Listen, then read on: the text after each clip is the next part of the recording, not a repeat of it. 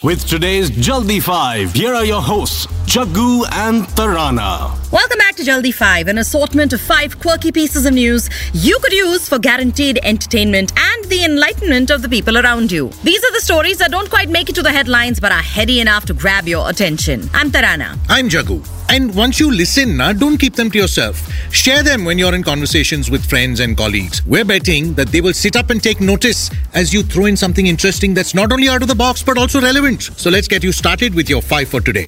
Number 5. If you're one of those who collects stuff without actually knowing what to do with it, then fret not. You're in great company. That of a very famous conservation biologist doctor called Kurt Benirschke, who created the world's first frozen zoo. So back in 1975, he founded the Center for Reproduction of Endangered Species, and in the corner of his modest lab, he had a freezer full of liquid nitrogen with a poster that read, "You must collect things for reasons you don't yet understand." Wow! Sadly, the wise old man is no more, but his research lives on. As more and more species are getting extinct, it's become a race against time for today's scientists to bank the tissues and cells of creatures and plants disappearing from our world. By their own admission, the scientists don't necessarily know what they'll be able to do with these genetic libraries. But to lose them would be a big mistake. Clearly, the scientists feel better to have it and not need it than to not have it in case you need it. Last week, Oliver Ryder, the director of San Diego Zoo, told a conference full of scientists that they have nearly 10,000 cell cultures of 1,000 different species. This is the largest animal cryobank in the world, with its frozen zoo that preserves samples for the future. So here's how they do it. The trick is to let the samples drop to temperatures of minus 196 degrees Celsius. This is in liquid nitrogen, but ensure that no ice crystals form on them.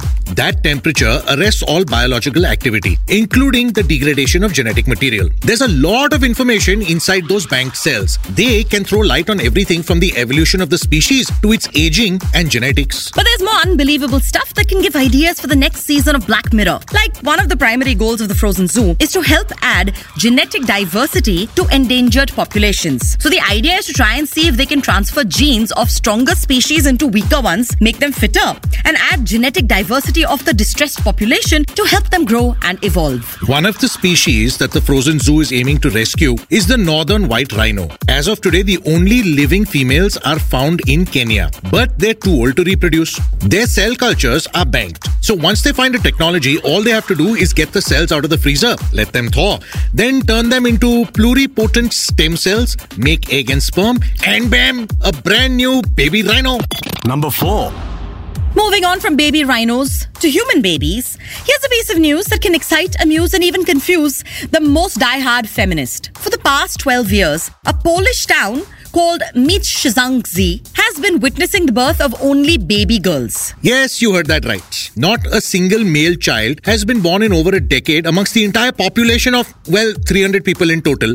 Most of them women, of course. So after hearing about this unusual sex ratio, the head of the medical genetics department at the University of Warsaw decided to play Sherlock and solve this mystery. He said it starts with diving deep into the birth certificates, confirming that a child's parents are not related to each other, not even distantly. Next is to thoroughly interview parents and children and check their environmental conditions and perhaps find some more clues. But the locals say it's been like this for as long as they can remember. The mayor of the town, not surprisingly a father of 2 girls, has gone ahead and announced that he will have a nice surprise ready for the couple who has a baby boy. While he hasn't really revealed what the exact reward will be, he did ensure that the gift will be attractive. Well, it better be worth it, considering the youngest and the only male child in the village is just 12 years old. However he turns out, I'm sure he's going to be quite the lady killer in town, given that he will be the only one for many, many years to come. Number 3.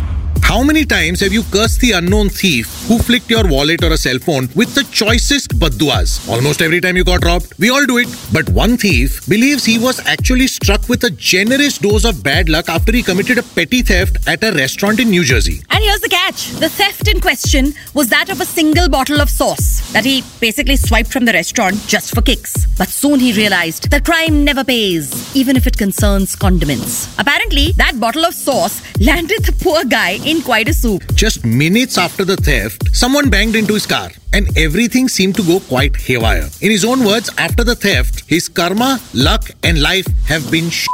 So what does he do? He returns to the scene of the crime and replaces the loot with not one, but 2 brand new ketchup bottles, along with a letter of apology. In the letter, he expressed hope that returning 2 new bottles would restore some of his karma and he could stop carrying the guilt. Surprisingly, the hotel manager said that they didn't even realize that a bottle of sauce was missing. Nonetheless, they have forgiven the ketchup thief. And in fact, as a bittersweet memory, the restaurant will be framing his anonymous letter and sticking it up on a wall. After all, kisi bhi galti ka afsos is a big thing, na? Really? Number 2.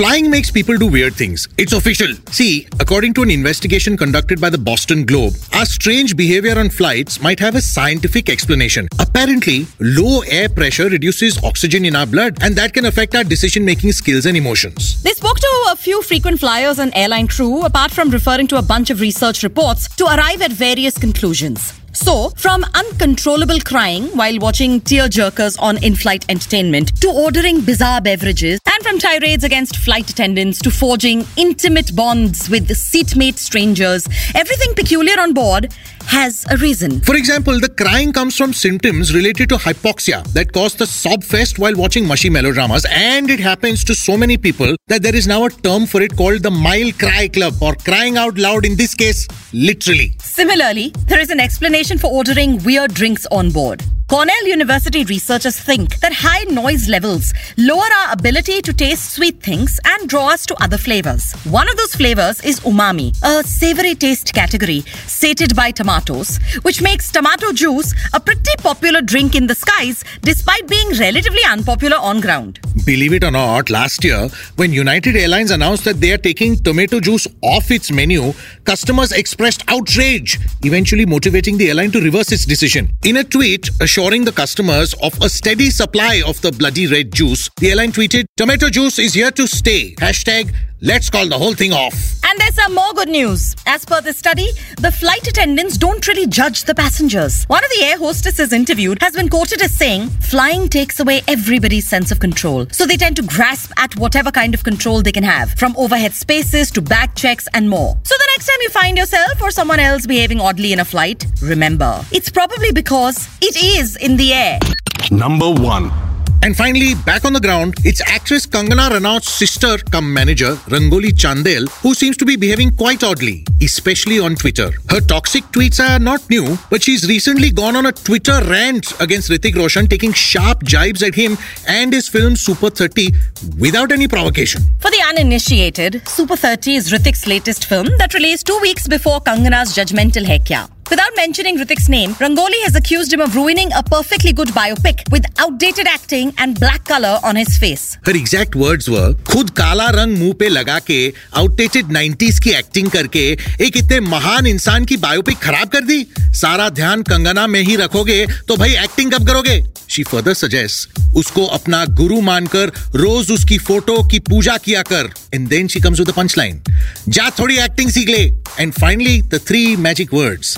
जादू कहीं का. Now, despite such obviously provocative tweets, there's been no response from Duggu, and Rangoli continued with her Twitter tirade. In another tweet, she wrote, "थोड़ी acting सीख लो, अच्छी film बनाया करो, work hard. ये सब छोटी गेम से क्या होगा?" She ended her tweet with a profound statement that read, "Kangana will be announcing her directorial soon," and ended it with a burning question for her nemesis.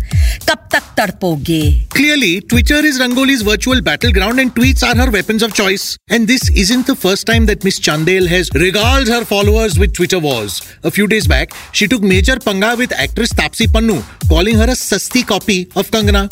To this, filmmaker Anurag Kashyap called Rangoli desperate. And then Kangana, who is not on Twitter, defended her sister offline, saying that she's just looking out for her. So, after reading about so much raita that she fell out on Twitter, I got very curious about Rangoli and decided to check her profile. Her description read, humanitarian, ambitious, kind-spirited. People clearly lie on social media, man. Clearly. Leaving you to defend your senses from such tweeting terrors. We call it a wrap on today's Jaldi 5. Hope these stories help you strike up interesting conversations within your circles. We love to hear from you. So please note that Tarana is at Tarana Raja across social. So that's Twitter, Facebook, Insta, all of that. And I use Jagguism on Instagram and Twitter. Get in touch, please. You can also email your feedback to jukebox@bookmyshow.com. And don't forget to follow Book My Show on Facebook, Insta and Twitter for all the updates on movies, events and theatre gigs. Until next time, I'm Jaggu. I'm Tarana. Okay, bye. Bye-bye. Jaldi 5 with Jaggu and Tarana. Exclusively on Book My Show, where all you gotta do is #JustPressPlay.